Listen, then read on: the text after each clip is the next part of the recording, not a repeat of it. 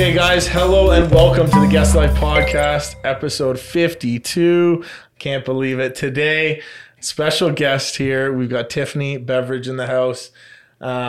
She teaches my niece, which I am ecstatic about. Tiffany is from a Caledonia studio of dance, among a bunch of other things, from charitable donations to her time, and just an incredible entrepreneur. Thank you for having me. I'm so excited to be here.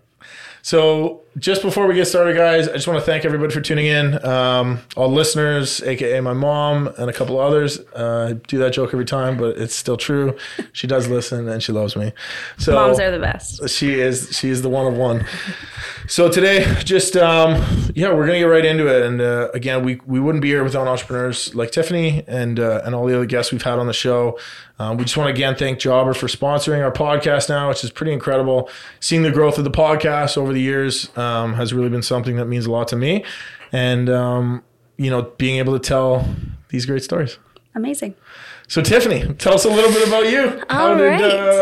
What do you do up in Caledonia? Yeah, so I'm actually a born and raised Hamiltonian. Okay. Grew up there all my life. Always in the dance studio. I started dancing myself at age 3, so it's kind of all I've known. Dabbled into other sports here and there. Broke my nose playing baseball, so I retired quickly. And yeah, just didn't really know what I wanted to do after high school, but knew it had to do something with dance. So I took the year off to work, and I was able to travel, go to auditions, do the cool, pro dance thing for a little while. I got to dance for some really cool people. And then when I knew that it was time to kind of settle down and figure out what I wanted to be when I grew up, is when I, in a nutshell, had the opportunity to purchase an existing dance studio. And that's where I am now. So just a couple people. I gotta note this because her concert was just in Hamilton with Shania Twain. Yes, yeah. That's a big one. Snoop Dogg, Genuine, the Black Eyed Peas. To name a few, yeah, that's my lineup. It's been a whirlwind of fun, hard work, but it's the coolest job in the world. So. And so we talk about sports and competition, and you were telling us a little bit earlier about just the recreational versus competition. Tell us a little bit about, like, when you were younger, was it all competition right off the gate? What age does that start at? Yeah, so back in my day, the competition scene didn't really break out yet. So I started at age 3 up until about age 11. It was just kind of a recreational once a week kind of a thing. Okay. Every year I would beg my mom to add another class. So I was up to like maybe 5, 6 a week. And then I had the opportunity, I think I was about 11 when I started competing. Wow. And that's kind of when we're going back like 90s now, but that's kind of when the competition scene became popular and more studios were switching to the competitive route. So. And what was that transition? Like, probably when you bought the studio, it was a little bit different from it is today. Oh my gosh, totally different world. There wasn't really a fine line between recreational and competitive when I was young. It was kind of like, if you had the desire to compete, just why not? Yeah. Now it's like a whole new ball game. So I'm talking like hours upon hours of training now. The kids look up on YouTube kind of the tricks they want to try and execute. It's a lot more tough now than it was when I did it. And just because I'm so up on the game right now because of my niece. There's so many different types of dance as well, right? So many, probably 9 plus. Yeah, different. We call them genres. Okay. And they range from your classical ballet, jazz, and tap dancing. Yep. And now they've evolved to lyrical, contemporary, acrobatics is another one. Musical theater is a different style. And they started branching out because probably in the last 10 years, I would say, dance has really become a big part of the mainstream. Like, you see dance competitions on TV now with So You Think You Can Dance and Dancing with the Stars and all those things. It kind of made dance in everyone's home and get more. I've had a lot more boys sign up for dancing since it's been on TV. Wow. So it's been great. So that's really helped the dance industry, is having these TV shows. Amazing. Yeah. And so tell me a little bit about, just because I'm so interested, because you said you bought a business, or you bought into a business. Yeah. So like when you bought it, how did you go about doing that? I want to say in a nutshell, it kind of fell into my lap. Okay. But the backstory is essentially when I was a teenager, I started assisting at my local studio, which is what a lot of kids, like that's kind of the next step. And then that turned into getting my own classes. And then after teaching and getting some experience, I broke out into different studios in different cities as far as Brantford, Grimsby, and everywhere in between. And then I moved away for a little bit. I went to the States and I lived in Europe for a little bit. Wow. And then upon returning, just honestly, a lot of luck. One of the studios was looking to sell and I was looking to kind of start over, and we kind of got together, and that's how I bought it from her. So that's amazing. Yeah, it was a lot of luck, good timing, and just, I don't want to say ambition on my part, but I was coming home looking for something like that, and it kind of just was the right time for me. So. Oh, I love that. I don't believe in luck, so I would say it's hard work, but I appreciate if you do. Thank you. So yeah, that's fantastic. And so, do you find that you have a passion? Obviously you do, because I've seen it, but tell us about the transition from the passion to doing the dance and teaching. Yeah. So like I said, growing up, I knew I wanted to do something in the dance world. If you asked me when I was 9, like I wanted to be on Broadway, like I wanted to be the star of the show. And then as I got older and I realized how fulfilling teaching is, that's kind of when my gears kind of shifted a bit. And I realized like I get a lot more out of teaching young ones how to dance than, I mean, it's really cool to dance, for Snoop Dogg, but I kind of been there, done that. And then I wanted to pass on my passion as well, because I'm super passionate for the arts. I love the creative freedom you get from it. I love how many life lessons dance teaches you beyond steps, and just sharing that with a younger generation who I see like reminds me of myself at that age is just super fulfilling to me. So that's easy amazing. switch. Easy switch. Yeah. Doing what you love. We talked about it the other day, and just the concept around not loving what you do if you're not good at it and you don't understand it, and then creating that passion through being good at something and then wanting to share it with others. It's the most rewarding thing you can do. Absolutely. Totally agree. Yeah. Yeah. So now talk about the business side. So obviously you have this passion, you have this idea, you can come back from Europe and the States. Where did the business mindset come in, and how did you become this thriving entrepreneur? Okay.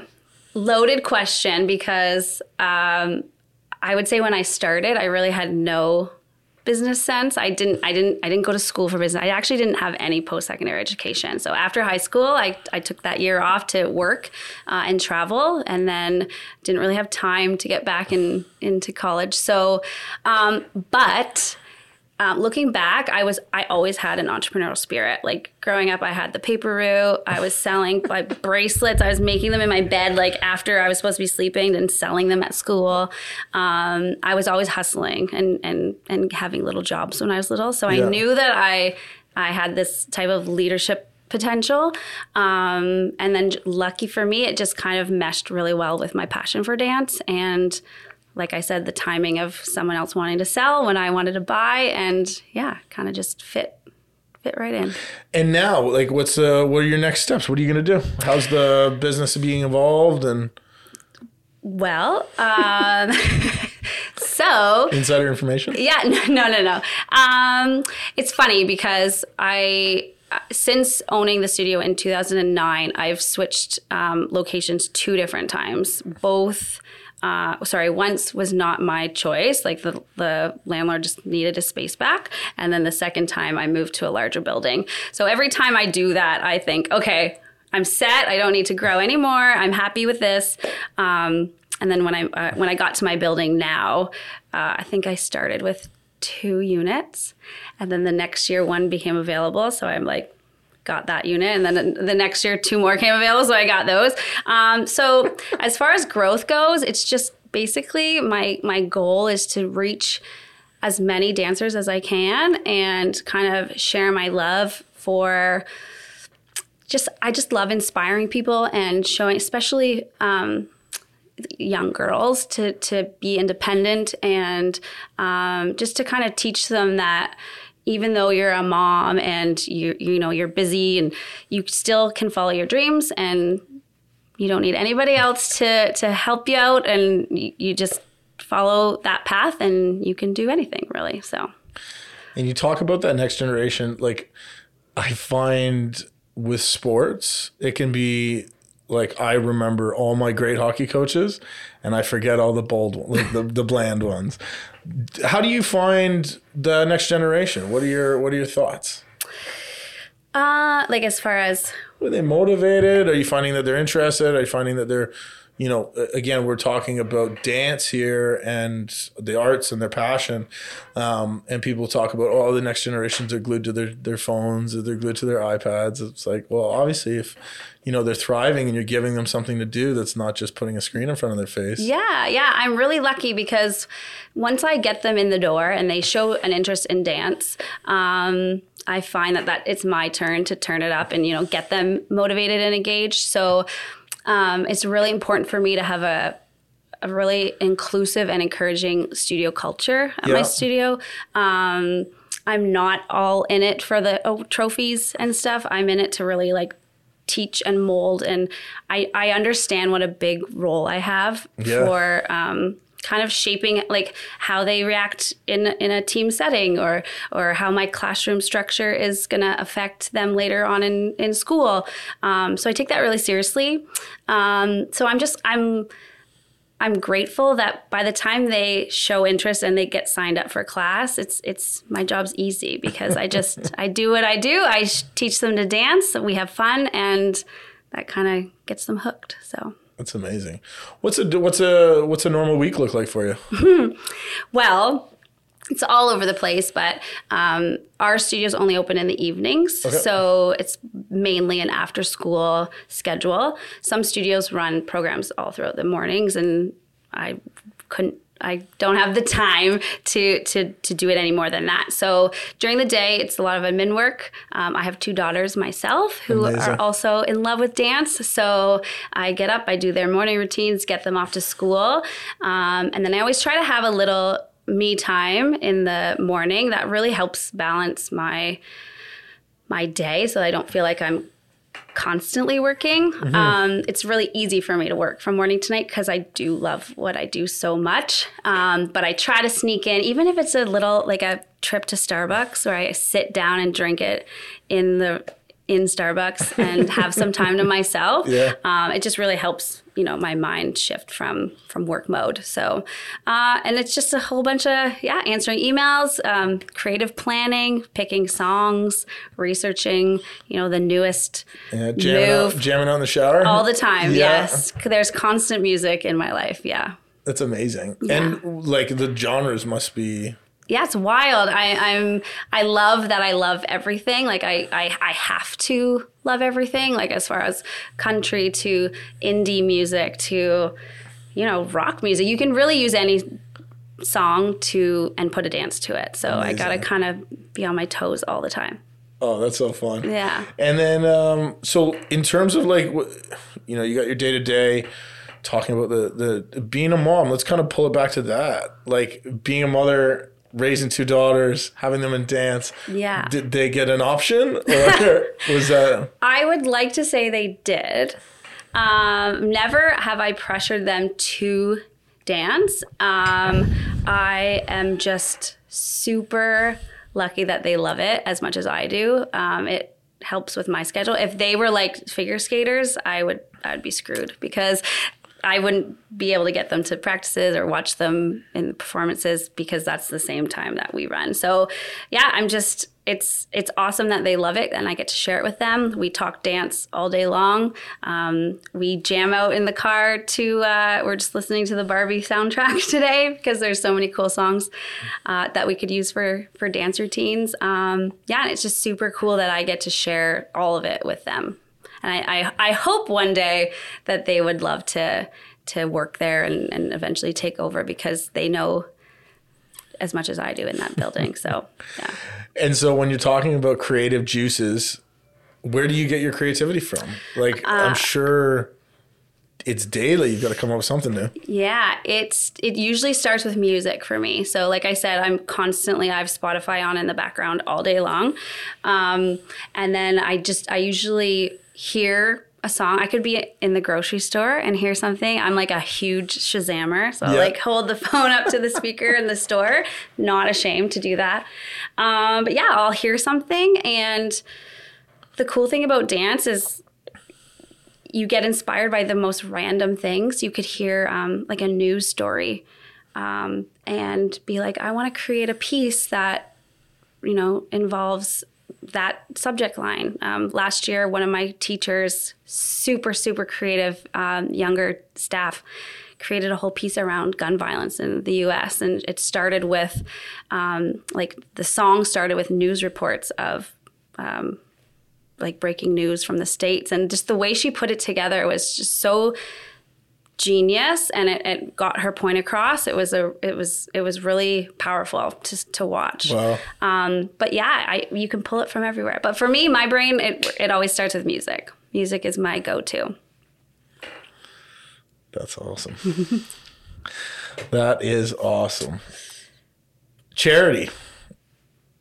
Our boy, Vinny Vax, and yourself, dancing with the Hamilton Stars. Yeah, that was Tell amazing. Tell us a little bit about that with Easter Seals. Yeah, so I've done Dancing with the Stars for 3 seasons now. Oh, wow. Every year they pair a professional dancer with a local celebrity. Local celebrity meaning anything from business owner to, radio DJ.